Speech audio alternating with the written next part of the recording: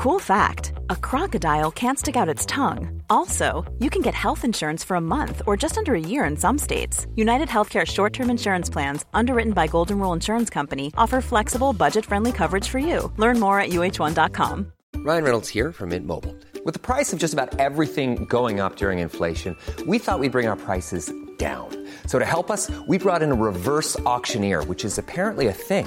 Mint Mobile Unlimited Premium Wireless. How to get 30, 30, bit to get 30, bit to get 20, 20, 20, bit to get 20, 20, bit to get 15, 15, 15, 15, just $15 a month? Sold! Give it a try at mintmobile.com/switch. $45 up front for 3 months plus taxes and fees. Promo rate for new customers for limited time. Unlimited more than 40 gigabytes per month. Slows full terms at mintmobile.com. Burrow is a furniture company known for timeless design and thoughtful construction and free shipping, and that extends to their outdoor collection. Their outdoor furniture is built to withstand the elements, featuring rust-proof stainless steel hardware, weather-ready teak, and quick-dry foam cushions. For Memorial Day, get 15% off your Burrow purchase at burrow.com/acast, and up to 25% off outdoor. That's up to 25% off outdoor furniture at burrow.com/acast.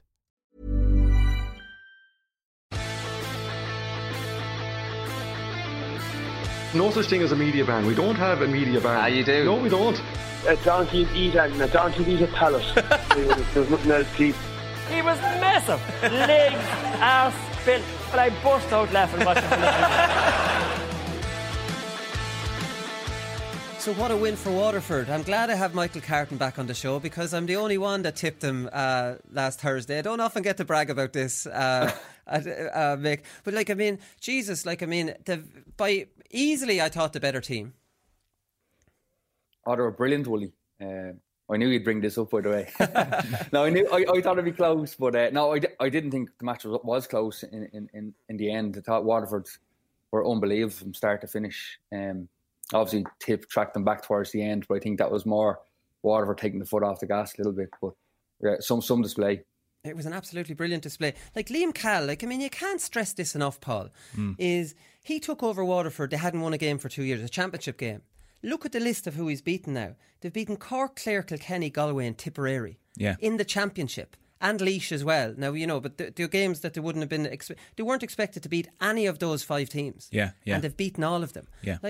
Or maybe they were expected to be Clare in the quarter-final, but it wouldn't have been that much in it. They hit 325 from play with 13 different scores. This is a phenomenal turnaround. Yeah, it's huge. And it seems to be Liam Cal has a way that he knows he wants to play rather than basing the way he's going to play around his players. He goes, this is the way we want to play. We've seen it with the underage teams that Liam Cal has produced in Tipperary as well, that he knows what way he wants to play, and it doesn't seem to faze him that if a player drops out, the system he plays, it doesn't matter if a player drops out of that system, like Tadhg de Burka, best example of it, Pádraig Manny. He doesn't mind with that because it's once the players understand the system, it's a full 15 players, it's the subs coming off the bench, and they slot in so seamlessly into it that it's not a case that he needs his big players. And what I think a big thing that Liam Cal has done is he has so many players hurling well around the pitch. Nobody is putting the pressure on Austin Gleeson to now perform, and Austin Gleeson, we've seen him kind of start slowly into games, but he comes into the game then because there's so much happening on the pitch. Liam Cal has his team so well set up that he just deserves huge credit for what he's done. He's completely transformed the way we look at Waterford. We no longer look at Waterford and go, it's Austin Gleeson, it's Tadhg de Burka. We're more talking about like Desi Hutchinson and Stephen Bennett and these lads, and it allows Austin Gleeson these ways to go off and just hurl away. So he deserves huge credit for what he's done. Yeah, he deserves absolutely. And he turned Peter Hogan into a midfielder now as well, and bloody another brilliant performance from him. He's turned Shane Bennett into a centre back, a sweeping centre back, which was Tadhg de Burka's. Yeah, you mentioned missing Pádraig Manny, missing Tadhg de Burka. It can't be under stressed, I suppose, Mick. He doesn't probably get the high profile that some other managers does, and he deserves it. No, we spoke about this last week, Willie, of Liam's brave calls. Like Jack Prendergast. Jack Prendergast has been unbelievable. Peter Hogan. The work rate he gets out of these two names, and they're not well-known names around Ireland.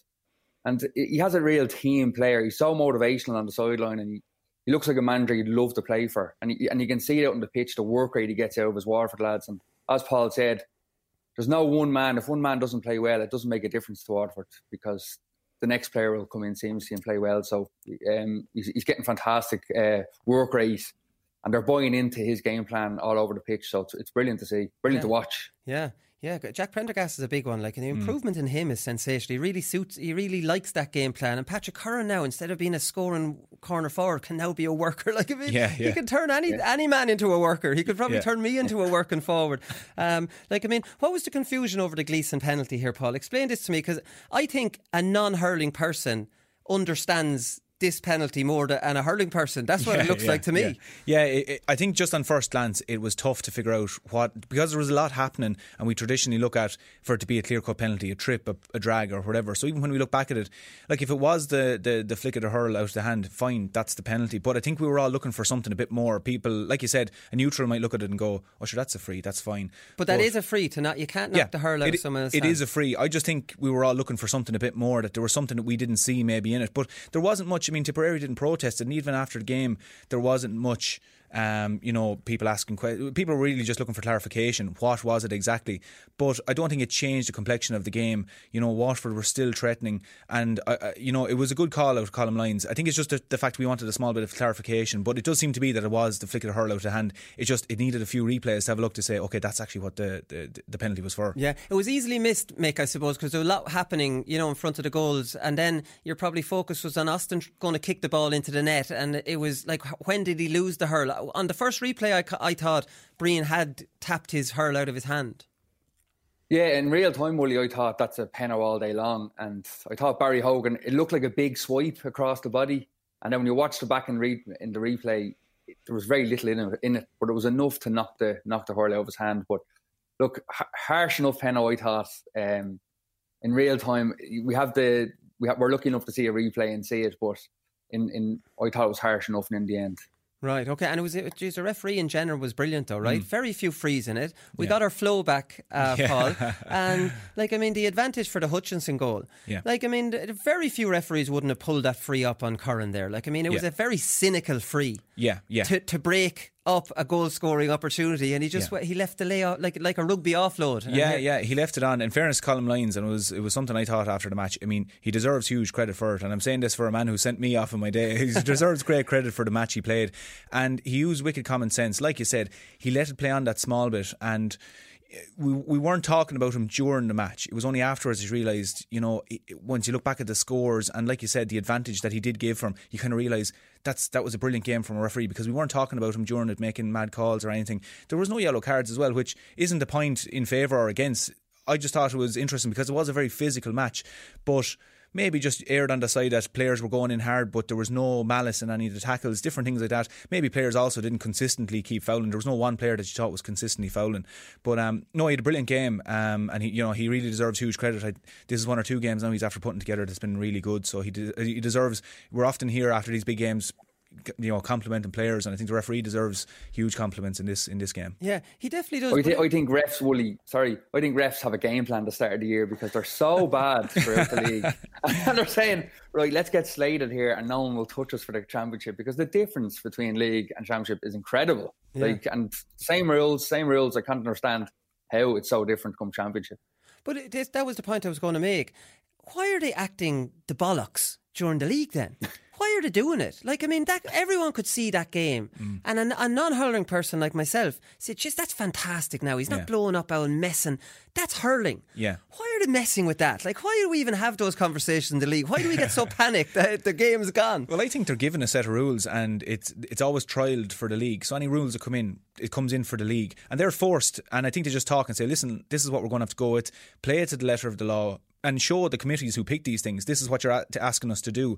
And the uproar then, I think, actually benefits them, that later in the season they can come back together. I'm sure they meet regularly and say, this is the feedback we're getting. Yeah. And the advantage rule was the big thing, that we were seeing so many frees, it was killing it. I think they deserve, huge credit, that they must have come together and said, look, this is obviously killing it. It's not making for a spectacle. We're getting enormous hardship over this as well. And they've now readjusted. So as opposed to turning around and saying, why are they so hard at the start of the league? I think they're given a set of rules and they go, well, this is the rules we're given. Turn around and show the GA committees who make these rules, look, this is what you're giving us. Yeah. This is what's happening to the game. And now let's not do this for championship. Comes to championship and they show what they can do for matches if you just let them officiate the way they want to officiate. I think that's what we're seeing, So they're really, I suppose, sticking it back to the committees. I could be wrong, but that seems to be what's happening in the league. And it comes to championship and they're going, if you let us rule it away by what we judge is the ruling, these are the matches we'll produce. Yeah, that might make a bit of sense. Think of all the night's sleep hurling people lost during the league, though. That was a very worrying time for people. It was bad times. We were in a recession there in the league. We definitely were. Come here, Mick. What did you make of Sheedy on the sideline? I have to talk about this because he's doing my head in. And I've nothing against Liam Sheedy. I quite like him. But, the celebration when Paddy Maher hit Shane Bennett, the man looked to the skies. It was way over the top. And it's what's he achieving doing that? Why is he doing it? He never used to do it. And what's going on with him? Is he playing to the camera with this carry-on? I think Tip are struggling more than they ever have, Wooly, and he thinks they need it. Where years past they mightn't have needed him being so animated on the sideline all the time. And I think this team, that performance looked like an old performance for me for Tip. They'd only 3 players under the age of 25 on the pitch. They looked like their legs were going. And now I'm not saying they need a huge overhaul, but they do need young lads to come in and perform. And I think he's seen this on the sideline and said, they need me to motivate them. Whereas prior to this, I don't think they needed as much. So I think that's what it's all about, just trying to get the most out of his team because they need it. Right. And do you think that would work? I can imagine being on the field in a championship match, looking at my manager celebrating a shoulder and looking up to the heavens. I'd roll my eyes. Yeah, it's an interesting one because especially those big matches like that in Páirc Uí Chaoimh or wherever, the only time you look to the sideline, or the only time I would have ever looked to the sideline, if I hear my name actually being shouted that I know I'm going to get a bollocking from the sideline or something, I don't look over to the sideline for some sort of a something to G me on that, if you don't know to do that yourself on the pitch, or if you don't know to react when a point goes over or a block goes in yourself, to look to the sideline. Look, again, Liam Sheedy is a passionate man, and maybe he felt he had to draw that small bit more out of players. But you can't just turn passionate now. He didn't always do that. Yeah, so maybe is he overacting? Liam Cahill does it, and when I see Liam Cahill doing it,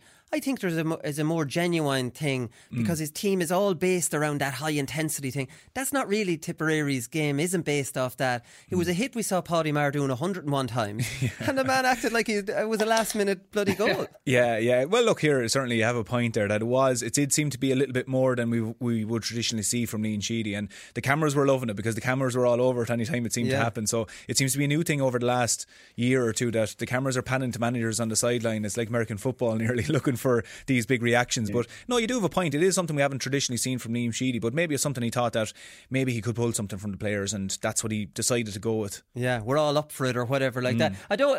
This is going to seem like I'm over the top harsh on Liam Sheedy, but I have some problems with what he said after the game then as well.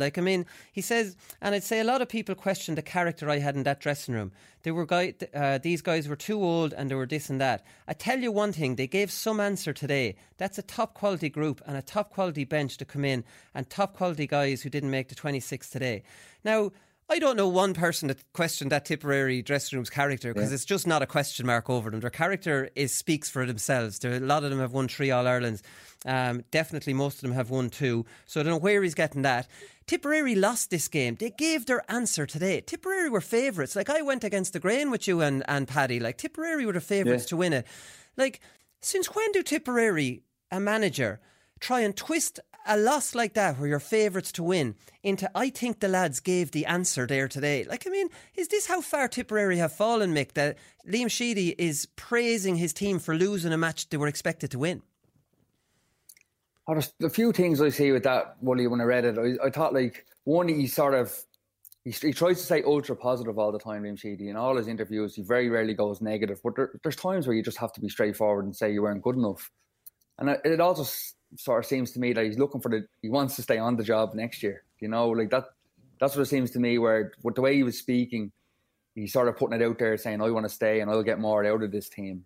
But from his actions over the last few weeks, the half time when Tip were coming in against Limerick and he was clapping them all off and he was over exaggerating everything, I think he's seen the right numbers on the wall that we're not where we should be, and this is what I have to do this to get the most out of them. I think that's why we haven't seen that before out of Liam. But for me, I think it looks like he wants to stay on, and that was just letting people know that I think I can stay on and get more out of these. Yeah, well, he's like, I mean, it sounded like they wanted a moral victory. Even Cheddar, after Laois losing to Waterford, said, we don't want a moral victory. I don't want to be praising. And this is, Laois, who wouldn't have been expected. They don't want praise. We're tired of these moral victories. I just couldn't believe it. They've won 2 championship matches in 6 matches. 2 wins in 6 matches since they won the All-Ireland. Yeah. And you could make an argument to say that was a soft All-Ireland. They got hammered by Limerick in the Munster final. They scraped over Wexford. They barely beat Laois in the quarter-final. And Richie Hogan, it was a very 50-50 first half. Richie Hogan got a very, a contentious red card. Like, I mean, has it been an impressive, is Liam Sheedy even the man to keep going? Like, has he introduced the players he's needed to? Like, has he made the big calls? It doesn't look like he has. Yeah, I think the conversation that's come out, and he's done a great job, and in fairness, he's delivered in All-Ireland, regardless what terms he delivered it on. Yeah, other people say he delivered in All-Ireland, which, Tipperary people will always be grateful for Liam Sheedy for that. But I think where we are at now is maybe that, because Liam Cahill was involved with the underage groups in Tipperary, now he's gone to Waterford. They see what he's producing in Waterford, and maybe the comments that also Liam Cahill made, maybe Liam Cahill recognises that some of those players should be pushing in onto the Tipperary team also. Because people are saying Shane McCallan and Paddy Maher and these lads should go. I don't think they should go, to be honest. If they want to go on their own terms, let them go on their own terms. But it shouldn't be a case of they're good enough last year and now they're not good enough this year, you're gone. I think it's more the fact that people are looking now at, Liam Cahill. Maybe was he the man that was under our noses the whole time? But people weren't saying that 2 years ago. It's just when things are going bad now, people often turn around and say, "Oh, well, hindsight's a great thing. Like, we haven't won matches in so long, And again, but like you said, it's a fair point. Liam Sheedy, they've won 2 matches in 6 championship matches now, so. No Munster in 3 years. Yeah, but a very competitive Munster, but still no Munster. For Tipperary people, they would say 3 hammerings by Limerick. Yeah, Limerick have them in their bogey team as well, though. But Limerick has been everyone's bogey team really at the moment. So look, they'll have to look at it themselves. I mean, the results do speak for themselves.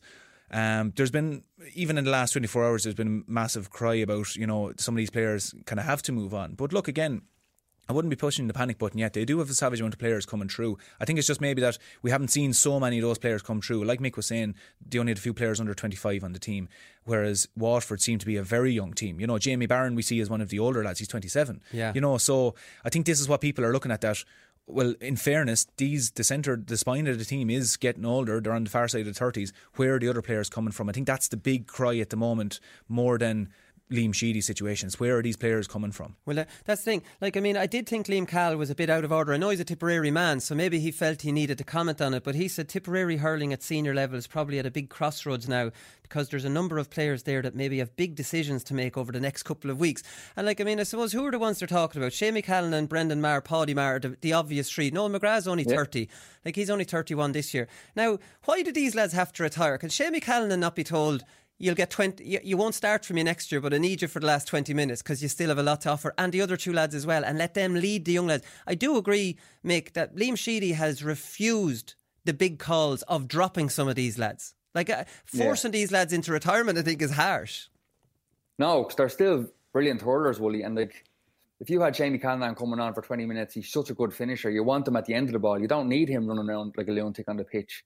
So I'd be shocked to see these players walk away. And like, Paddy Maher has been exceptional up to date in his career. So I can't see any reason why they'd leave. But again, like, having the younger players, like Waterford had 7 players under 25 starting the other day, and their oldest player on the pitch starting was 28. Like, Kevin Moran comes on and does a bit. He's 34. Yeah. But Liam Cahill manages him properly, where he can come on, do his bit, and he's off again. So again, it's about managing these older players. We talked last week about Liam Cahill going to Tip. I can't see why, because the younger players are with Waterford and the talent is with Waterford. He'd have a big rebuild to do if he ever took on Tip, and I can't see why he'd want that, because he has all the youth and he has all the talent in Waterford, so I can't see him going anytime soon. Yeah, I would have the same call in with Tyg de Burka and Pádraig Matney coming back. He might see the project being a little bit long. But Tipperary have won 2 under-20 All-Irelands. Like, I mean, it's just Liam Cahill hasn't shown us them. He's given them an old subs, rows, bencher. Like, that middle third for Tip is not able to keep going for 70 minutes. Like, that's the obvious thing. It needs an injection. If Bubbles doesn't probably work hard enough, Jason Ford probably doesn't. He's got some classy forwards that don't like as much work as other players. There's a lot of rebuilding there to do, and whether Liam Sheedy has not given any inclination in the last 3 years that he's the one to do it. Yeah, he's stuck to his guns really in terms of the team selection. We haven't seen much variety in the change, exactly what you're saying. So I think it'd be great for the younger players as well. If you're going to rebuild, you want to rebuild with Paddy Maher and Shane McCallan, these boys around. Because if you have younger players coming through from an under 20 All Ireland who've won All Irelands, like the idea for them to share a dressing room with these lads would be a huge starting point for them, because they go out and they're looking at these lads as their heroes that have won All Irelands for Tipperary, and they'll want to perform by just having those lads in the dressing room alone. And like you said, I mean, Shane McCallan, as far as I could see, is still a dangerous forward for the next 2 years, 3 years, whatever he wants to do. And the idea that to push these lads out of the dressing room, absolutely not. Bring in the under 20s, get them in there and blood them alongside Paddy Maher and blood them alongside Brendan Maher, because I think it would only raise their game, and they have the makings there of being a really savagely competitive team for next year. But like Mick was saying, how do you manage that? How do you manage the performances of these players? Maybe you have to make some hard calls, and traditionally some of the lads that have started over the last years, put them on the bench and bring them on, or play them for 40 minutes, take them off and keep that tempo going and have the young blood that can cover the ground on the pitch. But these are decisions that have to be made with Tipperary at the moment. And look, like we said, there's no panic yet. They do have the makings of it there. It's just a matter of how are they going to manage that coming into next year, and what decisions will be made. Yeah, we'll talk about the game a little bit, because it is all about Waterford, Mick, and they set the tone early. There was 2 blockdowns. Peter Hogan definitely would won at the sideline. I think it could have been Jamie Barron, 5 points to 1, and I was like, Jesus, here there's only one team going to win it. Like, it was obvious early that one team was firing.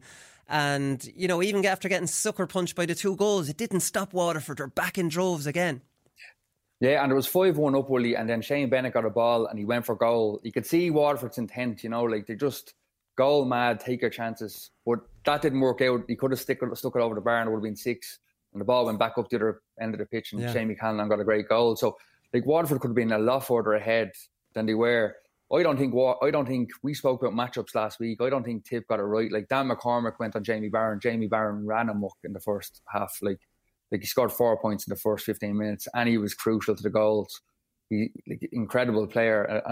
And also Noel McGrath, I thought he would have went centre forward. He went out wing forward on Callum Lyons. That's just a wrong matchup. Lyons is going to be up and down that line all day long. And Noel McGrath doesn't want to be chasing players. He wants the freedom of that half forward line. So I just think Sheedy got a few matchups wrong there that massively cost Tipperary. Well, you see, that's the thing. But Jason Ford doesn't want to run that line either. See, this is what I'm saying. Tip need to move away from the brilliant forwards. They need to move towards brilliant forwards that are manic for working. And I don't want to go back to Tipperary now with a stick on Waterford, because they have them in droves. They do, yeah. And something that I really noticed with Waterford, and really noticed more so yesterday, was that the half backs with Waterford were dictating to the half forward line of Tipperary, in that once Tipperary put the pressure on in the last 5-10 minutes, once Tipperary put the pressure on Waterford, the Waterford half-backs continued to push up the pitch. They didn't sit back in fear of the Tipperary half-forward line. So the likes of the puck-outs, you had Caleb Lyons running up the sideline going, I'm going to get underneath my own puck-out. I'm the wing back, but I'm going to run up and support. And they won. They got a point off it. I think Montgomery came on, gave a good pass into the middle, and they got a point off it. But the confidence of the Waterford half-back line, that first of all, they're saying, well, we're playing our game. We're not playing to your game. We're playing our game, and ye come with us if you want to mark us. So, like Mick was saying, you had Noel McGrath out on Caleb Lyons. And Caleb Lyons was going, I don't care who's on me. This is my game. Yeah. This is what I'm doing, and I'm running. Which is, it's very threatening for any team to look at that this is the Waterford team we're playing. And regardless what we do, they're playing their own game. That, to me, shows a Waterford team that full of confidence, but also full of belief of what they're about, that this is what I'm doing, and whether it's the first minute, if it's the 70th minute, whether it's Noel McGrath on me, or whether it's Kyle Hayes, this is what I'm doing, and you follow me. And I just thought that was absolutely brilliant out of Waterford. Yeah, they've no fear of anyone, and they hunt in packs. They turn over the ball. They work the ball through the hands. The Austin Gleeson goal was sensational. Jamie Barron, Jack Prendergast deserves all the credit, because you would have thought maybe he might tap it over. I didn't really even see the hand pass, never mind give it, and then he's just going inside the extra man, which is dangerous enough in itself. They're told just to take on your man, go for goal. It seems to me like it's all positive with Waterford. Yeah, and Jack Pendergrass was crucial for both them goals. Jamie Barron gave him a great ball, and then Jack Pendergrass took it into contact and gave it to Gleeson. But even for the second goal, Wooly, where they won it, they started with a block out the field. They worked up the pitch. Again, Jack Pendergrass was crucial, ran through the middle, and it was a great flick. He took a belt off Carl Barrett for the flick, but it was a great flick. And then it was a great finish by Desi Hutchinson. So I just love watching them play. They're so energetic. They don't seem to tire. They have a great game plan, and everyone's bought into it. So it's great watching it. And as you said, even if the likes of Austin Gleeson doesn't have a great day in the office, I can't see Waterford struggling. You know, it's brilliant to watch. That was the thing, and even in the lead up to the Gleeson goal, it was huge intensity. I think they won that ball back. You know, just to be able to score that goal. Yeah, and like Mick was saying with the second goal, with the Desi Hutchinson goal, what I thought was great about it, if you actually go back and watch it, it shows what Waterford are doing, obviously in training, that no one stands still. Once you have ball in possession, there's players running off the shoulder, and I think it was twice maybe it broke down where, let's say it was Jamie Barron, hit the ground, and straight away he knew there was going to be a runner off the shoulder, and he just popped it up. They're and nearly Jack Pendergast like caught offloads it. in rugby, aren't they? They are, yeah, and that's the way they're doing it. They're off the shoulder each time, and you could nearly pick any clip in the match where, let's say, the ball went into the Waterford backline, Waterford got it. Look at the players around them. They all turn. It's like a U-turn. They're all turn going, right, we're getting up the pitch and we're going. going. So for any Waterford player that's in possession, he nearly knows if he's looking forward at the opposition's goal, he knows that somewhere behind him he has runners off the shoulder, which is a huge thing, because if he runs into trouble, he doesn't have to go turn around and look to see where a man is. He nearly can just pop it automatically, and that run, which is timed, has to be timed. It can't be a case of that you're standing there and you're taking the ball flat. You have to run and keep running on, like, so that you can take the ball on the move. Jack Pendergast was the example of that for the goal, and like you said, ran straight into trouble, drew the defenders and just popped it out to Desi Hutchinson. But what they do there, it's clearly what they're doing in training. Don't stop moving, or don't be caught standing. Move, and it's electric to watch. It is electric. Like, I mean, Klopp called it heavy metal football. Like, I call Mayo heavy metal Gaelic football. This is heavy metal hurling. Like, this is that same massively high intensity, massive fitness rates, massive work rate to get the ball back when you lose it, and massive work rate, because everyone always thinks of work rate is to get the ball back. Massive work rate to get back up and support an attack. Like, everything is done at 100 miles an hour. Absolutely, and like we've seen the tip teams, I suppose, always having Bonner Marr and Dan McCormick there, and they hadn't got that in the half-forward line, Wooly. And that Waterford's half-back line are so strong, they're so aggressive, they're so like constant attacking, and they've great vision on the ball. They don't go up and hit aimless ball at all. Like, I think Kieran Bennett's usually underrated. Yeah. Like, people don't speak about it. I thought he was absolutely brilliant the other day, and he comes up every game with 2 or 3 points, and his vision on the ball for finding his brothers as well, it's great. Like, so I think they're brilliant to watch. Yeah, wing back is definitely Bennett's best position. Kieran Bennett, he is very underrated. And even then, when Tip rallied, like Tip, the save by Sean O'Brien on John McGrath, like that was to draw it or put Tip match, one or the other. Draw it. Yeah. I think there might have been only 2 in it at that stage, and Waterford were all sorts of trouble. Then they were gone on their own puck outs. They seemed to be losing them all, and then amazingly, Montgomery gets 1-1 off the puck out. yeah, exactly. Yeah, and for that one, for the John McGrath goal, it was the one, I suppose, moment of 30 seconds where I saw Waterford kind of panic, because it was the end of the game and they knew a goal in it or 2 points in it, whichever it was. But the ball was jumping around. There was a chance of one of the defenders almost over carried the ball, went to pop it out, and Tip turned it around. But when we could very easily be sitting here talking of a Tipperary win. That's how fine it was, because only for that save, the momentum could have swung in Tipperary's favour, and then it's only a case of, a free ball over the bar, time is up, and Tipperary won. But like, Waterford were the better team. I do believe they were the better team. It would have been an injustice, but they could have. Tipperary still could have got the win. So, but like you said, they went down the other end, and the frantic finish of Montgomery to come on and nearly the neck of him to go and score a goal like that. He was going through. And a lot of other lads would have said, get it over the bar, make it a 1-score match, or a goal at least, that they have to go up the other end. No, I'm going in, sticking the ball into the net, and then back up again. Jamie Barron got a point, Montgomery another point, and it was almost as if Tipperary never had a hope. Whereas, like, I do genuinely believe Sean O'Brien deserves huge credit today, and he probably won't get the credit he deserves because so much else happened in the game. But that save was enormous, and he's taken a bit of flack as well, I think, during different matches. There's been a few goals went in, but he really deserves huge credit for that save. It was enormous for Waterford. Yeah, it was massive. He probably didn't know too much about it because it went off his hurley over the bar, didn't it, Mick?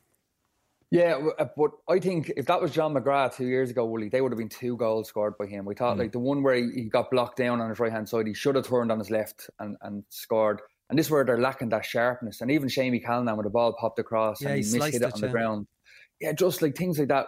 Normally for Tip, they go in all day long, and like they should. 3 years ago, they would have been 3 goals for Tip. And I think that's where you're seeing that little lack of confidence and something missing in the camp, where I think Liam Sheedy's trying to make up with it by his motivational shouting and all. But Waterford are very lucky, and I'm happy because I think Waterford are much the better side. But it could have easily swung the other way by a few points. Yeah, isn't it a weird one that they were, like, I mean, most people would agree they were the better side. Was it much the better side? I thought they were much the better side, and yet Tipperary could easily have been level if that goal, where you would back John McGrath 8 times out of 10 there. Well, that's it, yeah. And it was, Waterford went 5 points to 1 up, and then Callan jumps in with a goal, and suddenly you're going, there's only a point in it for all the hurling Waterford have done. So one of the aspects I think Waterford do have to look at is, Tipperary scored the most amount ever in a championship match to lose a game. So 228, I think it was, or 227, 228, which is an enormous score to get. So the one downside that you have to look at, and you have to say, look, we're going forward, we're going to be playing Limerick and these things, there is a lot of room in behind, and Seamie Callanan did exploit that. When he got the 2 goals, there was, if you're going to flood forward, you also kind of have to flood back, because one long ball, and as we saw with Callanan's goal, he was cute enough to. He was so cute there. That was very clever, you know. But there was no one there covering. It was Prunty on his own with Seamie Callanan. It was a mishit shot though, wasn't it? It wasn't an expected. I think it was a half blocked down. Yeah, it was a half blocked one. Yeah. But he was so clever. He ran, and Prunty was too tight for his own good. Yeah, exactly. Callanan spun him then. Yeah, and he spun him, and it goes back to the argument of people saying, will Seamie Callanan move on? 2 goals in 2 minutes is the reason why he shouldn't move on. Yeah, because he can do this. If you brought him into a game 40 minutes in, 50 minutes in, and it really kept, the goals were keeping Tip in the game. And like you said, John McGrath, one criticism I would say of it was, if you look at the other goals that were scored, they were struck low, whereas just kept them that hip height that keepers could save or someone could get a block. There was a small bit of cuteness, like Mick was saying, there was just missing, but there was very little in it. And again, it goes back to that. The goals are there. Waterford are capable of letting through a few goals, which is something they'll probably just have to look at, that if we are to be doing such brilliant stuff at the other end, if we were to stop the goals happening and let teams score points, grand if they want to score them, but stop the goal opportunities, we would be really pushing for an All-Ireland now, because if you're going to do savage work and be 5 points to 1 up, it's a bit of a sucker punch to go down and let a handy enough goal in at the far end. It definitely. Paddy Maher had a bad wide, and Jason Ford had a bad wide at a very important time as well, Mick, when Tip were trying to rally that. I think what Liam Sheedy is giving him credit for is that rally, is getting it back from 8 to 2, and could have gone level obviously with the goal. But that's the least I'd expect from this Tip team. Like, that Tip team's not going to roll down and die. No, and the decision making will sort of let Tip down as well at the end. Like, Ronan Marett was excellent. Like, he caught some amazing balls, but he caught them and then drove 2 or 3 wide, and as much as like big catch cheers everyone on, a wide kills a team. And the same with Paddy Maher, he came out, and I've been critical of him over the last year or two as well, where he wins amazing balls, but he just has to get his head up and find people more, rather than opening up the shoulders and trying to hit a ball 90 yards and dribbling wide. I think it kills momentum in a team. And if they had looked up and found a man and got a score from them, inspirational catches, and like the two lads are unbelievable in the back line. But if they look up a bit more and find a man who's in a better position, it would lift Tip beyond belief, like, for the last few minutes of that game. And it just killed them odd wides, killed the game. And again, Jason Ford, we're not used to seeing him hit easy wides, but he missed a very simple wide towards the end of the game. And look, it just killed Tip's momentum. Yeah, no, it definitely did. So, performance of the weekend, lads. Jamie Barron, again, this is every game now, Paul, 4 from play. How do you stop this fella? Right, because he's so fast. Geez, I'm nearly repeating from last week. Maybe instead of saying how good he is and how accurate he is and how do you stop him? Yeah, I think you nearly... A corner back. You nearly just have to sacrifice a player just to go and stand beside him and say, listen, you're being sacrificed, you have to go with this fella. Like Kilkenny did it in the first half against Waterford last year, where Conor Brown just followed him everywhere he went. But again, it goes back to how well Waterford are set up. Liam Cahill obviously said to Jamie Barron, Jamie, you stay away from the ball, because Jamie was going underneath the ball trying to win that ball where he wins it at the breakdown, but he pulled Conor Brown away and then managed to come back in, let's say, support and play. So he made the runs through, and that's how he came back into the game. So the only way I think you could actually mark Jamie Barron at the moment is if you just sacrifice one of your players, go out and stand beside him. Whatever Jamie Barron decides to do, you're going with him. You're not going to play your own game. But even at that, it still mightn't be enough, because the type of game he plays, he doesn't rely on good ball, he just runs and he'll pick up the ball, and if he has a yard of space where he can just get a hand pass, that's all he needs. So he'll wear you down. You nearly need a corner back to mark him for the first half and bring on another corner back to mark him for the second half. Well, that's what you're talking, So it's one of those things. Again, you can't underestimate how good Jamie Barron is in that regard, where he can go out and mark a forward and keep the ball off him. But Jamie Barron, there's not much you can do to keep the ball off him, because the type of ball he's winning, it's through hard work, it's through running, it's supporting off the shoulder. Very little can be done to do it. And the great thing, like, I mean, it must be great to be in the Waterford team. When you make that supporting run like Barron does, you always get it, Mick. Like, I mean, there's nothing more demoralising than making those runs, you know, and it might be put in or wide. Like, they know what they're about, don't they? Yeah, as Paul said, it doesn't happen by accident. Like, they must be working on this non-stop in training, this run off the shoulder. And when you're marking a fella and he has good timing like that and he's running off a shoulder, it's so hard to stop because he hasn't got the ball. You can't give him a dund. you try and grab him a small bit, but they're so pacey. There's not many people, markers around the place to have that pace. And I think you're right, Willie. We've seen with Tony Kelly and Jamie Barron, lads have stopped them for 20 minutes, 25 minutes, but not the whole game. And I think it is a thing where you're going to have one person mark him in the first half and another person mark him in the second half. I don't think one fella could keep it up for a whole game, to sacrifice the whole game for that. So we might see that now come next week. Yeah, whether Limerick will do it, Limerick wouldn't do that. Limerick don't worry too much about the opposition. But, like, I mean, I'm talking just in general. We're speculating here, I suppose, of how to. I couldn't see Limerick doing that. Desi Hutchinson, like, I mean, scored 1-3 off Cottle Barrett. Yeah. You're talking about a fella who's running a very tough line in there all the time. Yeah. He, you know, has to win hard ball. I think it was his second point where he caught it. Dummy, I call him a dummy solo in Gaelic football, whatever you call it, a dummy, and brought it back on his other side. Just like top drawer stuff. Yeah, it was brilliant. And it was something, again, that it's nearly like the evolution now of Desi Hutchinson. This was something we didn't see from before. Last year what we were looking at was electric pace, get the ball, turn, go for goal. Whereas now he's getting clever and he's getting, you know, I'll do a little dummy. It's not something we expected from Desi Hutchinson. Maybe more so. He's also coming further out from goal. Last year it was very much on the 14, on the 21. But the confidence of him, and that's where he's grown as well, is hugely in confidence that get the ball, have a look, shot isn't on, little dummy, sold it. And another point again, not to bring it back to Jamie Barron, but he put that ball over and we were looking at this going, brilliant, absolutely brilliant point. But Jamie Barron was gone sprinting through the middle looking for a goal. So all over the pitch, and it's not to go back to what we were saying previously, you can see it evident all over the pitch what they're trying to do. But Desi Hutchinson, I mean, 1-3, any corner forward in any game, if you go out and you score 1-3, your manager is absolutely delighted. That's a huge return. And again, off Cathal Barrett, who didn't really have a bad game either. You know, Cathal Barrett was involved. Won a few balls as well. Won a few balls, yeah. But just, you know, he really has to, he's such a dangerous forward and very consistent. Each week we go out, we're talking about him, you know. And similar enough, the goal he got, you know, just again, so simple. Pulled away from his man, whipped on it, didn't panic, didn't think after raises, whipped on it into the net, back out into position. He's really going well at the moment. He is, and the fact he has so much support, Mick, means the cornerback's not sure, because Desi Hutchinson for me would always take him on, and that can get predictable. But now he's got to take him on, he's got a shot, and he's got a dummy.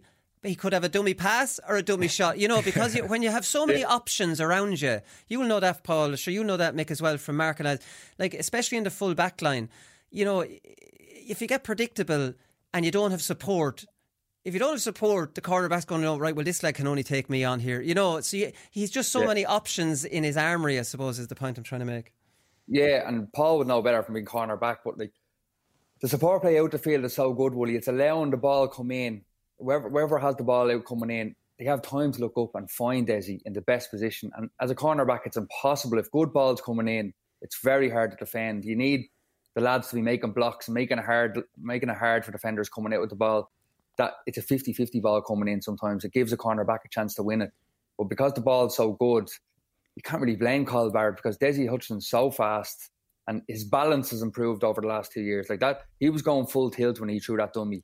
And I watched Cathal Barrett after it and he just threw his head to the sky going, how can you stop that? Because his balance, he was full tilt, he stopped on a dime, and then he took off for 5 yards and stuck it over the bar. So again, he has everything in his locker, Willie, you're right. So it's impossible for a cornerback to stop if you're not getting help out the pitch. Yeah. I have to say, I hold my hands up, Peter Hogan and Jack Prendergast are two players that I would have had down as, they're not probably, you know, inter-county standard, and they're unreal. Yeah. Peter Hogan was brilliant, 3 from play. Jack Prendergast, outstanding.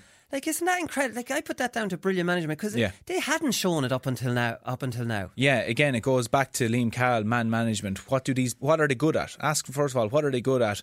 Okay, are they because they're kind of, I suppose, a small bit lighter than that's some of the other players. reason, yeah. A lot of lads go, okay, corner forward, whatever, not up the middle of the field, which a lot of lads would traditionally think, oh sure, you need bigger players up the middle. It's great that Liam Cahill has looked at it. Again, it goes back to Liam Cahill saying this is the way we want to play. What type of players do we need in these areas? Well, we need players who aren't going to burn out very quickly. We need players who can move. We need players who have good hands. Skillful, and that's what these players are. And I think what these players now, so the likes of Hogan, the likes of Pendergast, because they know their job, they're loving it. They're immersed in it, and they're just running around the pitch going, this is my job, loving doing it. I'm going to get me a few scores. I'm going to be selfless. I'm going to pop the ball off. My job is to tackle. My job is to run. And they just seem to love it because they now have, I suppose, a goal in the team. They're not this corner forward that you throw on because they're light. They're not, seeing it. They have so much to offer. And Liam Cahill said, right, that's what they're strong at. That's what I'll use them. And where will I use them? I'll use them straight up the middle. And like you said, none of us saw that coming, these performances out of these players. And Liam Cahill deserves huge credit for recognising this in the players. And now we all want a Jack Pendergast. We all want a Peter Hogan. And it's a brilliant skill that if that's what you're turning players into, that we all want them now because they're just so good. Imagine Tipperary, you're at the stage, I'll trade you a Noel McGrath and a Jason Ford for a Jack Pendergast. That's the way hurling maybe is gone. Last one's Austin Gleeson. I did think it was Austin's best game. He got the official man of the match. A lovely goal, 2 incredible sidelines. He played well, I thought, without, I don't know. I thought there were fellas ahead of him for man of the match, Mick. I was the exact same, Willie. When he was called man of the match, I was saying to myself, I actually watched it back, and look, he was influential when they needed it. He won the penalty as well as getting the scores. But again, I thought there's players that were better out there. But I suppose when Austin Gleeson does something, it's hyped up like by everybody, and he did get great sidelines. He's becoming a real specialist at that now, and he was influential at times that Waterford needed him. I think that's what got him over the line. But for me, Jamie Barron or Jack Pendergast, for me, were the better two to get man of the match. Yeah, his first sideline was beautiful. His second one, that's like a long iron. That's one that stings your hands. I was looking at it for his first. I was sitting at home watching it, and his first sideline, it went out over the net. He was on the sideline, unreal, 65 on the 65. So he was actually further than 65 yards out, and it went over the net behind the goal. I said, "There's a lot of lads who wouldn't be able to strike the ball out of their hand to do that, But again, I was also thinking that the fact he cut 2 over the bar, I think he must have been looking at too many of the headlines during the week that Joe Canning had the 28 and his closest rival was Austin Gleeson with 9. So Austin obviously said, I may cut over 2 or 3 a match now because I'm going to beat Joe Canning. But no, in fairness, I'd agree. He had a good game, but there wasn't many players who completely stood out. Everybody really played well in the match, and there was lots of good performances. I think a few kind of honourable mentions again, the likes of Kieran Bennett and these lads, because they did huge work. And he took a few hard tackles in the game. He was down towards the end as well after taking a hard tackle, but Conor Prunty grew into the game. Okay, Shamie Callan got 2 goals, but it was a great mark of the man that he came back into the game afterwards and dominated really the position. So I think there was other lads who did maybe the stuff that won't get the marquee kind of attention, won't be on any sporting reels anytime soon. But so I think there was a good few performances there in that regard. But look, I mean, I won't begrudge Austin the man of the match. Yeah, well, we're going to give Peter Hogan and Jack Prendergast sorry for ever doubting you lads performance joint award for performance of the weekend. Right, lads, if you could actually spend another hour talking about that match, we'll leave it there and we'll come back and talk about the other quarter-final.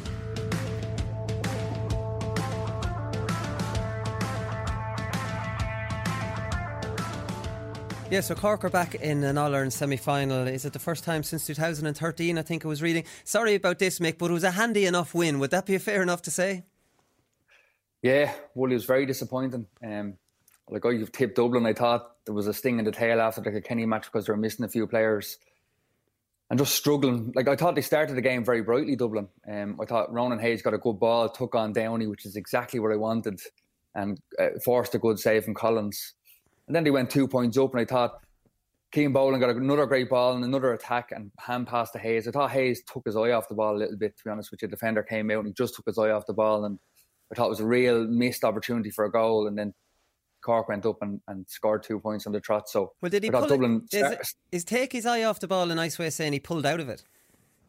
A little bit, yeah. When I watched it back, the defender charged out from the goals, but I thought Hayes it was a good ball into him. I thought if he took it, it was either going to be a penalty or he would have went by with his momentum and scored a goal. So yeah, he did pull out of it a little bit. I was disappointed because he's a big lad. Now, I'm not saying he's a coward, but just on this ball in particular, I thought he pulled out a little bit. Yeah, that's those soft city dubs, Paul. Come here, Kieran Kingston said after the game, he says, goals win games. I thought this was kind of interesting. He says, goals win games, and it gave us a cushion at half-time. Sometimes that can be a bad thing. It came just before half-time because I felt we were a bit complacent and sloppy in the third quarter, and it wouldn't be good enough next week. And, like, I mean, it got me kind of thinking, like, that goal did change the complexion of the game. It kind of pushed it out to 8. Does he rip up his halftime team talk then? You know, like, I mean, I'm trying to understand what he means by that, going, you know, instead of ripping into them, does he say, look, lads, you know, 8, I don't know. I'm trying to, because I remember Limerick got the 2 goals before halftime.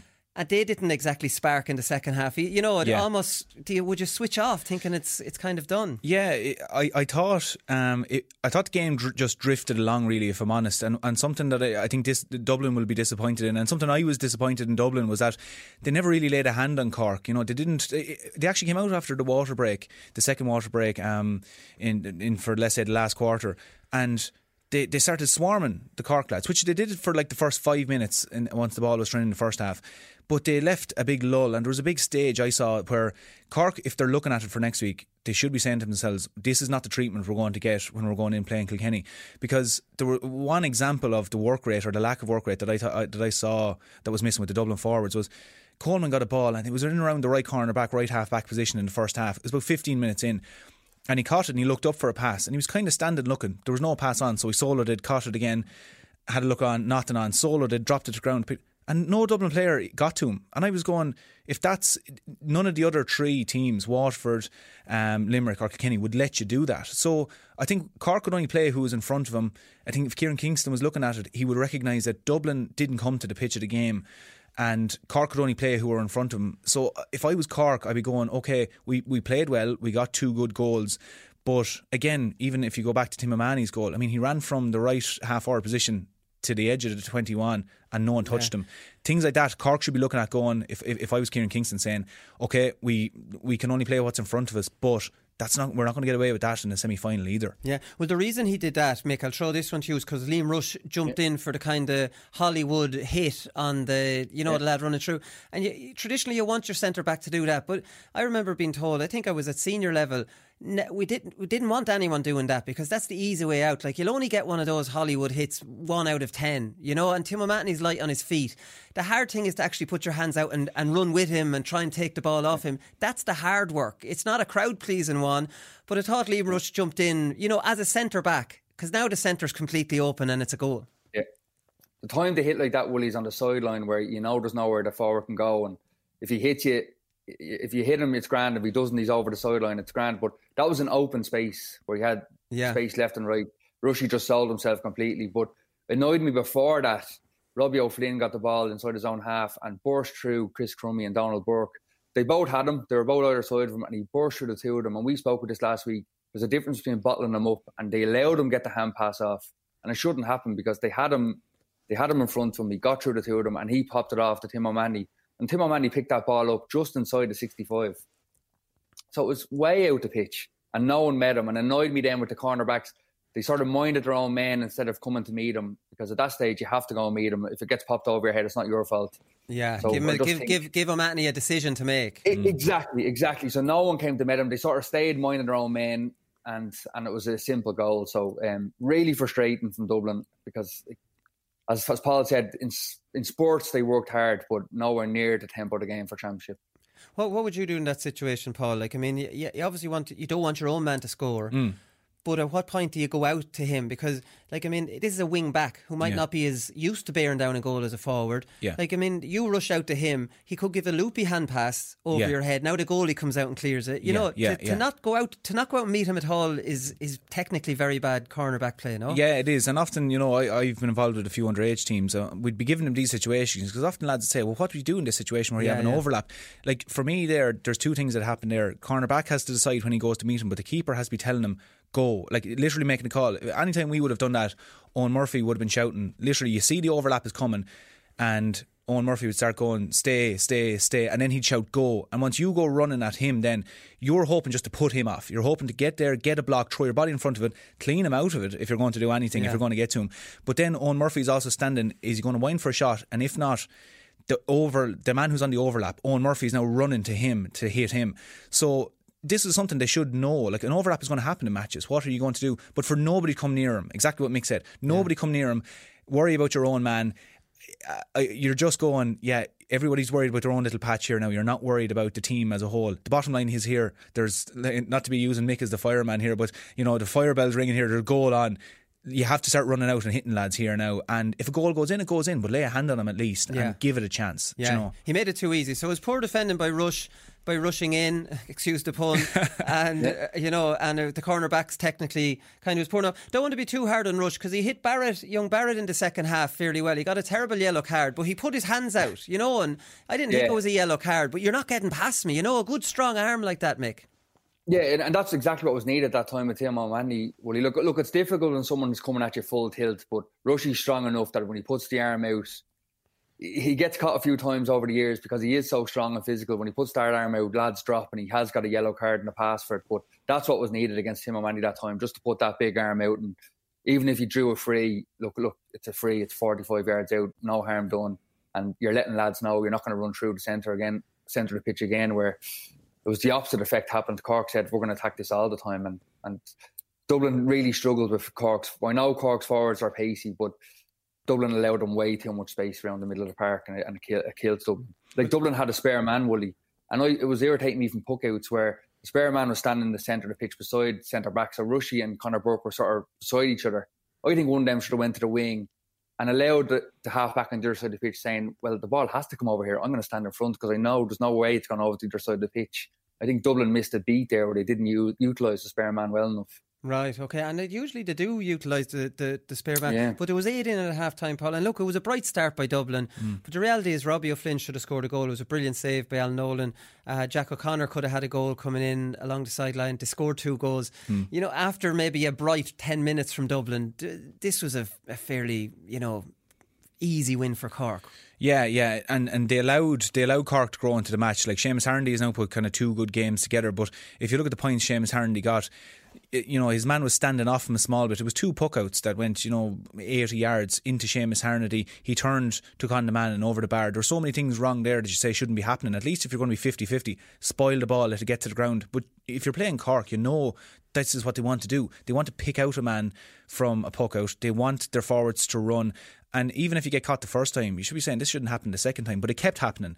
So you were saying that it really around the pitch, Dublin let so many things happen that it was avoidable, that if it happened the first time, they shouldn't let it happen the second time. And like you said, there was more goal opportunities. And considering Dublin started really well, they just went out of the game. It wasn't a case that they were never in the game. They looked, when the moment the ball was thrown in, they looked the sharper team. And I was going, Dublin are up for this. This is going to be a tough one. And they just drifted out of it completely, forgot what they were about, and the game was over by the time they decided to come back into it. Yeah, from the positives from Dublin, Ronan Hayes is a bit of a handful. Now, I don't know, I'd say he'd be limited enough, but he had no support any real time, Mick. When you compare to Desi Hutchinson now, he didn't have support. He had to take on his man. He wasn't that good at it. Downey had his measure. And the only time Keane O'Sullivan got close to him, he got a handy little hand passing over the bar. You can build a forward line around Hayes. He's not the best hurler in the country, but he'll run the lines. But you need to get up beside him, or else, because he has to have that hand pass off. Yeah, and Dublin have struggled with this, Wooly, this year. I think, when they give the ball in, he does damage and he looks threatening. But then they stop for some reason. Maybe 2 balls went in early in the game, and I said, "Oh, look, he's caused a bit of trouble here." Then it just stops, and then you see a few clips last night on the Sunday game where, Robbie Downey came out and won a ball in the half-back line, but your full forward shouldn't be out near the halfway line. You need him in full forward and causing trouble for goals. He shouldn't be coming out that far. So, the ball's just not going in. And look, I know Trollier has been missing and he's out with a long injury. He's another goal threat that Dublin, I think, need in the full forward line, but they just don't look menacing enough. They look like they're holding on. They look like they were holding on to Kilkenny for a long time. They look like they were just holding on to Cork. They never look like they were going to go ahead and win either game. And it's just something Matty Kenny really has to work on if he stays now for the next year. It's hard to see work on, because even when they got it back to 4, Jeez, there was never a feeling they'd get a goal, and they had to get a goal. Yeah, they had to get a goal, and it was just this thing. It just seemed like a kind of a dying rally. Like they got a bit of a rally, but then Cork were going, no, we're just going to keep you at arm's distance here now, and that's what they did. And in fairness to Cork, that is something they did. Once they got in front, Cork didn't crumble. Cork just kept them at arm's distance. But no, it just seemed that, first of all, it just seemed too late in the day when the rally came, and it seemed to be this kind of dying flutter of, we got a few points, but you never thought that, Cork are threatened here. They didn't look threatened. No. Dublin from the Cork puckouts, they'd be man marking Cork, and I think that's madness. Cork struggle against Limerick staying in their positions because they don't really know what to do with them. But I think any team now, Mick, that is following their men around from puckouts, I think it's silly because they're going to pull you where they want you to be. Do you know what I mean? Instead of keeping players in areas to close those areas off. Yeah, and with Cork's pace, Wooly, it's not a team that you really want to go man for man, because if you give a lad 20 yards of space to run into, they're going to beat anyone, no matter who you're marking.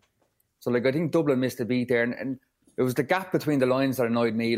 Between our half-forward line and Dublin's half-back line, there was always 30 yards of space, and that's where they were finding Harnedy and Robbie O'Flynn, and these lads were finding that space. I think Dublin's midfielders got caught up. Obviously, you can't let Dara Fitzgibbon and Luke Meade go, but they just didn't. The spare man was sort of marking nobody in the middle there, and I think if he had taken up one of them spaces, it would have allowed the rest of the half-back line to defend much easier. And you can't allow their half-forward line just pick up the ball in between your half-forward and half-back line, and because they run at you, you're not going to stop them one-on-one, and that's what happened. Yeah. What are the positives for Cork then? They ran up a decent score. I wouldn't have coming out of a game thinking Cork are back or anything like that now. They've a huge test the next day. We won't go into that. I suppose Mellerick is a big plus. He did well on Sutcliffe, and Tim O'Mahony did great on Crummy. Crummy wasn't in the game at all. I suppose they're two pluses. Fitzgibbon hasn't sparked. I'm not sure their forwards have really sparked. No. Again, I watched the Sunday game last night and they were very complimentary of Cork, but I was kind of thinking I must have been kind of watching a different game, because I felt they didn't do anything that I was going to, let's say me as a Kilkenny supporter saying, we're in trouble next week. No, Cork are always capable of turning up and bringing this electric game. If they do that next week, but I don't see exactly at the moment where it's coming from. And I also think as well, Tim O'Mahony had a great game absolutely at wing back, but I think there's going to be a few more questions asked of him next week against Kilkenny in terms of, right, let's say if TJ Reid goes out there, or you have Owen Cody out there, or whoever, you're going to put someone out there that asks questions. And now will Tim O'Mahony be too quick to run up the pitch knowing that he's leaving TJ Reid off? So these are the questions that I think that Dublin didn't ask of Cork, which allowed Cork to play this sort of a game. And me as a Kilkenny supporter looking at it would go, I'd be happy enough that Cork maybe have the confidence up now thinking we're flying it. You're going, are you flying it? The jury's still out on that at the moment.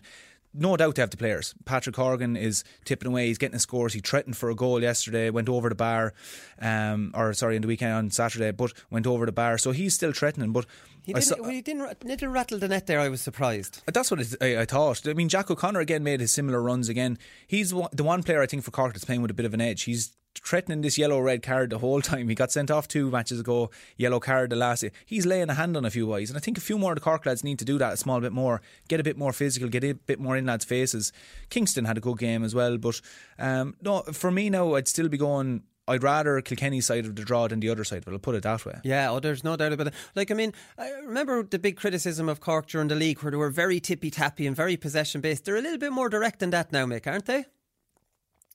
Yeah, they are. Well, they have dangerous forwards where if you get the ball in quickly, they'll hurt you. I think Jack O'Connor's been excellent.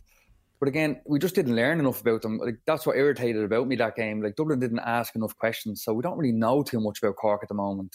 They were in third gear and they bet Dublin quite handily. So, as Paul said, Kilkenny won't fear them after watching that, and I don't think any of us have learned a huge amount from them. I was very impressed. I think Tim O'Mahony's been excellent throughout the campaign, but again, Crummy you're a half-back playing half-forward, and I think he gets lost in a few games.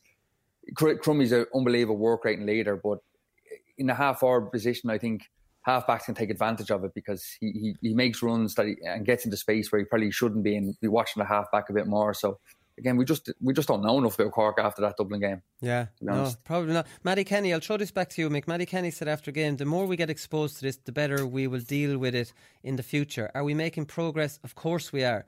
This team is getting better. It's getting better every year. We just have to go on again, get our heads down and learn from the little mistakes that happened here tonight. Again, a positive spin like most managers put on it. What's your take on it? From reading that, it sounds like he wants to stay on, that they've made enough progress maybe for him to stay there. Yeah, I think they should stick with Matty anyway, but it hasn't been huge progress, Wooly. There has been a little progress, but it's very slow and tedious. And the problem for me is the conveyor belt isn't great at the moment in Dublin. So when you're looking for players to come in, it's a little bit worrying. I'd change up. Look, Owen O'Donnell's a huge loss for Dublin and a huge loss for Matty Kenny. Next year, I'd be looking at him to go out into the half-back line, maybe centre-back, and just have that athleticism and dominance around the place where he'll hit lads left, right and centre. He's a great hand. And we just need a few more leaders around the place. I'd have Crummy back and just have a bit more stability in Dublin. We're so inconsistent at the moment where you can go out and, look, we've beaten Galway in the Championship in the last 2 years, and they've been huge games. Then you go out and lose to Laois and have such the last two performances for Dublin have been so poor. Yeah. So it's just inconsistency, and we have to work on it. But I think I definitely stick with Matty because of COVID and all, years have been broken up. I'd give him a full year at it properly and see what we can do. But it's been slow progress. Yeah, the Bowell Davy Fitz is floating around there now as a free agent. So it's hard. Have they made progress? Now, obviously, beating Galway is huge. Galway have proved that they weren't great. The last two games didn't look like progress to me. No, they went backwards from the performance we saw against Galway. I think everybody was coming away from Croke Park that day going, this Dublin team, whatever they've sorted out or they needed to sort, they've done it. And now but they then just went back, they reverted to type again. They just went backwards, and we're going, hang on for a second. What you showed us against Galway are capable of doing, and they are capable of doing. Okay, they had Owen O'Donnell picked up the injury and they had the COVID situation against Kilkenny, but they didn't stick to at least the hard work and the graft and the things they could control. Okay, they were dealt a hard blow, but they could have still very well went out against Cork and against Kilkenny and at least put in a savage effort, and no one would have faulted them over that. So the way I look at it at the moment is any time, from 2011 once I started with Kilkenny, we always, not that we fear Dublin, but we always knew we were going to be, it was going to be a savage battle, whether he played them in Nolan Park, Croke Park or Parnell Park. The teams Mick would have been on.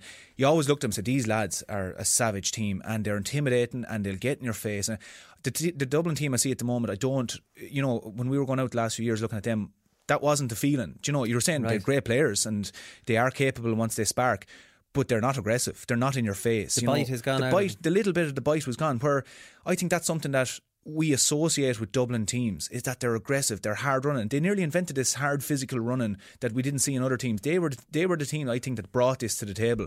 And I think, if anything, they've gone backwards now, that they're not sticking, they're probably trying to play a too nice hurling at the moment, instead of going, get into teams' faces, we're full of confidence, use it, get up in lads' faces, let teams know we're here. I think they've gone back a small bit, regardless whether it's under Matty Kenny or not. They've gone back a small bit in their ways. Is there an argument to say that the new modern style of hurling doesn't suit Tip, doesn't suit Dublin, mightn't suit more, maybe even Kilkenny were struggling to adapt to it or getting there? At least they're showing people that they can change around. Yeah. But the teams that are used to that, maybe more of a traditional style of hurling, are struggling to get to grips with the Liam Cahill styles and the new Davy Fitz style, or Davy's not too new now, Limerick, which have a lot of football influence from Connacht. Is there an argument to say that? It's tough, Willie, because 3 years ago, if you had told me this was the style of hurling that was being played, I would have been over the moon, because Matty Kenny played this style with Coola before really anyone else was doing it. He loves the running off the shoulder. I've played against that Coola team so many times, and they were relentless for running up the pitch, that support play, that off the shoulder. So this is Matty Kenny's bread and butter. This is the game plan Matty Kenny had at club level. So I was so excited to see when he came to Dublin how he'd implement it, and he hasn't. And that's been played, as you said, by all the top teams now, Waterford and Limerick. And I don't see why Dublin aren't playing it, because he knows how to play it, he knows how to manage it. And again, I just think it's getting the personnel into them positions. Your two half-backs have to be ultimate athletes and being able to get up and down that pitch. And again, I just think with a bit of personnel change, if you have Crummy there, and Dara Gray's been excellent for Dublin this year, and he gets up and gets 2 or 3 points a game, there's two athletes on either wings that aren't there at the moment, that aren't being played there. And I just think he's trying to cover up cracks throughout the pitch with our best players. So you haven't got our best players in our best positions. And that's what's hurting Dublin at the moment. But he is the man to do that, because this was his game plan. He did this before anyone else was doing it at club level, So I think if he works on it throughout the summer and he goes back to what he does best and playing that game plan, we might see it implemented better next year. Yeah, exactly. Performance of the weekend, lads. Tim O'Mahony, I suppose, 1-1. Like, I mean, listen, you can criticise Liam Rush or the Dublin defence. It was still a great sidestep to Rush, and it was a lovely finish as well, and a point, an all-action performance. But that's the type of player he is, Paul, and I suppose because he's so all-action, you're wondering where's his best position. I think that wing-back is his best position. Yeah, I think this new wing-back position is his best position. It is allowing him to attack up the field, but he kind of, I saw, there was great leadership out of him as well, where there was a puck out there towards the end of the match. He caught it, he took a hard tackle off Danny Sutcliffe, and it actually rose the Cork crowd, which was something, you know, they do need. You know, they do need the crowd, or they do need, I suppose, to make these gestures for the crowd to get behind them. And Cork will always kind of get their back up then, and they'll play that bit better. But you know, he wasn't just doing the nice stuff of putting the ball over the bar. He was putting in hard tackles, and he was winning the ball, winning high balls as well. So in fairness to him, no, great performance. You know, and definitely one of the big leaders for Cork going forward. Yeah, definitely. Donald Burke, he was one of the bright sparks, I suppose, or bright points. For Dublin. He got 5 from play. Like, Dublin need another 2 of Donald Burke. That's the reality of it here. They need Donald Burke plus 2 more of him. Yeah, he's the outball all the time, Willie. And look, he's had a fantastic year. I think next year will be a bit more difficult because lads be wide to how good he is, and he won't get that space that he's been given this year. But he's been excellent for Dublin all year. And again, you just need, if he's going to be marked, you need other Dublin lads to stand up. At the moment, it's just not happening. Yeah. Jack O'Connor, like, I mean, can you believe, I think I was reading this fella didn't get on the under-21 team when he was there, that he is very predictable, but he's still very hard to stop, and the Cork crowd love him now. He's almost become, like, I'll never forget, I was down at the Cork Clare, was it a Munster final? It could have been a Munster final in Thurles, and jeez, the crowd loved Horgan. Hoggy was everything. Hoggy, like, I mean, Jack O'Connor's could be taken over from Hoggy here because, listen, the reality is when he gets the ball in his hand, you'll probably will stand up. Yeah. He reminds me much of the Cathal Nocton role that he used to have for Cork. Yeah, similar runabout. Get the ball, and straight away the crowd are shouting run, because he is electric and he's huge pace. And why wouldn't you run to the defence every time you can do that? Like, you know, with the pace he has, and he has a bit of an edge to him as well. You know, he's not afraid to mix it with lads. He seems to. I said it earlier about getting the yellow card and the red card. He does play on the edge, which, you know, happy days. You have a forward in there that's going to put it up to a corner back inside.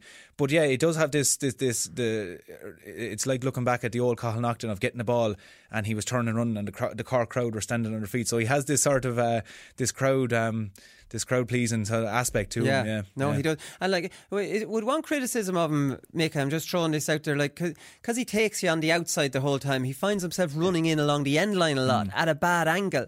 Now, we tried an overhead smash. Like, I mean, I'm sure the degree of difficulty on that now must be off the charts to be, you know, to lose it even maybe in your eye.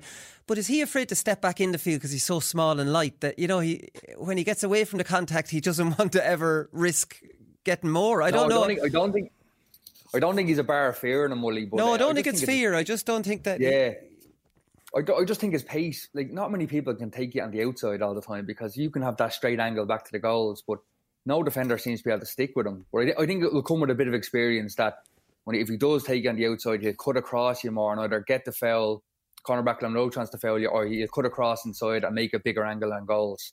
Look, that will come with experience, but with his pace and his confidence, I love the way he loves contact. I love the way he loves taking someone on. So I think in the next 2 games and the next year or two, we'll see him scoring way more goals because he'll just have that bit of experience to cut across a defender and either take the foul or open up the goals for himself. Is that the thing, Paul? Like, I mean, I presume at that angle, you'd be almost like, geez, you know, he puts a few in the side net and he puts a few, you know, like, I mean, what does he need to improve on there to from a corner forward's perspective? I think it goes back to what we're saying about Desi Hutchinson. Do something he's not expecting. Like, this is what we're expecting each time. So he's keep him out towards the end line. Very hard angle to score. If you even just squared it back across, then you're causing problems because you don't have to go for a goal every time. I think there was 1 or 2 Cork lads. The pass mightn't have been on, but there was lads available around the 14 that he might have even said flick it back across and let them have a shot because, like you said, you're batting the ball with a very hard angle to try and get it in. Yeah. So I think we're going back to what we're saying, like with Desi Hutchinson.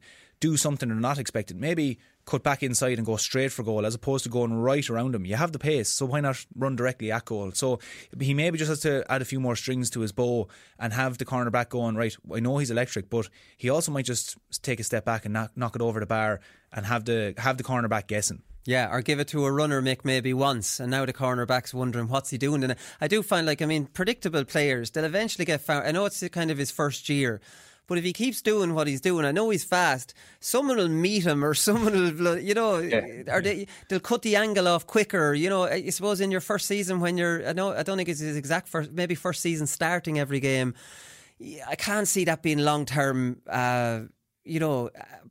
tactic of attacking every time. Yeah, you're right, Willie. As Paul said, if he make you question yourself as a defender, if he turns inside once and then pulls up all of a sudden, you mightn't be going that full tilt next time because you're expecting that turn, and then he could leave you for dead and cut inside and make the angle easier for himself. So, look, he will. He's going to learn. It's experience, and he's playing so well in Championship as it is, so he's only going to get better. And with Hoggy beside him and other class players, Harndy, they'll be in his ear telling him, cut inside, pop the ball in, make them question themselves, and it'll make his work a lot easier then down the line. Yeah, definitely. Want to give a shout out to Offaly lads who won the Christie Ring, 41 points. Holy shit! People aren't sure. People aren't sure if it's a record or not. I'd say surely it is. I haven't seen it. Surely, yeah, it must be a record. Yeah, great win for him, and 41 points. It was remarkable score. And it seems strange just to say it, 41 points in a game, but no, it's brilliant. Look, again, they're in Joe McDonagh for next year, but again, it's not somewhere Offaly want to be. They'll be targeting again going towards Ian McCarthy, and that mixed with the footballers and the under-20s, that there's kind of a feel-good factor back in Offaly at the moment, and they deserve credit. And I'll, I suppose, give the shout out to my Kilkenny ex-teammates as well who are doing the work down there. But no, it's great. Again, even the backing of Shane Lowry, Michael Dignan as chairman, there seems to be a good vibe in Offaly, which we all want to see. Offaly are a great GAA county, not just hurling but also football. So, great win for them yesterday. Something to celebrate after a few years of not having a trophy down there. Yeah, exactly. And they'll probably come in favourites to win the Joe McDonagh along with Antrim next year. Shows the level. I suppose Michael Fennelly in his interviews, I didn't hear any of his interviews, they say we've a lot to work on next year now. We didn't score any goals. Yeah, you can imagine. No, it's good, Willie, because only a few years ago, the amount of doom and gloom coming out of Offaly was incredible. And they were really a county in trouble. And Michael Fennelly, Michael Dignan, they've done a fantastic job, and I love the positivity coming out of the county now. I know they're going to be looking higher than the McDonagh, but one step at a time, and it's huge progress in the county, and I love to see it, I love to hear it, because they're a great hurling county. Yeah, exactly. Nicky Rackard Cup won by Mayo. Keith Higgins got to climb the Hogan Stand. You won't be able to relate to this. 6 All-Ireland finals he's lost. Yeah. Football finals, and he climbed the Hogan Stand steps as captain. Yeah. Scored 7 points, 5 from play. Played corner forward and was all over the field. I think he won a penalty as well. You'd need a heart of stone not to feel good for Keith Higgins. Yeah, he's a great fella. Been lucky enough to meet him a few times, and just real down to earth lad. And again, no one would have begrudged him if he went off into the sunset after retiring with the Mayo footballers. But to turn around, it shows his genuine love for hurling that he turned around. And yeah, look, it's not. We were all after saying it's not the cup he wanted to win, and I couldn't get over. I knew obviously he'd lost. As everyone knows, I lost All-Irelands with Mayo, but I couldn't get over it was 6. When I saw it was 6, I was going, Jesus, that's some heartbreak for a fella not to have done it. But it's a great testament to the man that he got to lift the cup yesterday. Like you said, great contribution with 7 points as well. So look, it's brilliant. It's a great story from the weekend for Keith Higgins to be lifting finally up the Hogan Stand, lifting a trophy. Yeah, no, it definitely is. And the Lowry Mar was won by Fermanagh. So I was up in Bundoran about a month ago, and a fella from Fermanagh, Rory O'Donnell, came over to me. He was involved with the Fermanagh team, and he loved the podcast. And remember we were talking, Paul, in here about pushing a man up on the sweeper, and you were dead against that. And then I spoke about it the following Thursday, and Conal Keane, he said, I'd like to see that someday. And he was saying, I love that chat because Cavan play a sweeper, and we're not sure now, we might push a lad up on him. And we were talking about it for ages, and he says, I love that kind of chat. And he was mad passionate into hurling. And they went out and they lost to Cavan then the following weekend. And did they push a man up? In the group game. I don't know. So I'm hoping they didn't. Well, we'll never know. This could be the definitive answer. Well, we need to get him on here. We need to find out, because myself and Conal Keane, one of us has to be right. So. Because they lost to Cavan then the following weekend, and it was mad looking for the result, and then destroyed Cavan in the final. So they might have tried one day and lost, and won one day and won. We need to find this out this answer. I'll be asking. Are you taking the credit here, Will? Well, no, listen, I'm kind of on for trying pushing it up on it, but I'm interested in those conversations. We could have the definitive answer here. I'll have it for Thursday. You had a hurling workshop up in Bundoran a few weeks ago, is what you're telling us. Yeah, and I had a good few cans on board, so I don't know how. I'd say you were quiet then. Right, lads, we leave it there. Congratulations to Fermanagh, Mayo and Offaly in those matches as well. So we'll leave it there. We'll be back on Thursday. Huge games next weekend. All-Ireland semi-finals. I'd love an extra week for them, lads, wouldn't you? Yeah. Too much coming on the back. Give us a week to breathe. But anyways, they're not giving it to us. So we'll be back on Thursday and we'll preview the semi-finals. So we'll talk to you all then. Good luck. No such thing as a media ban. We don't have a media ban. Ah, you do? No, we don't. A donkey's eat and a donkey's eat a pallet. There's nothing else to eat. He was massive. Legs, arse, built. But I burst out laughing watching him.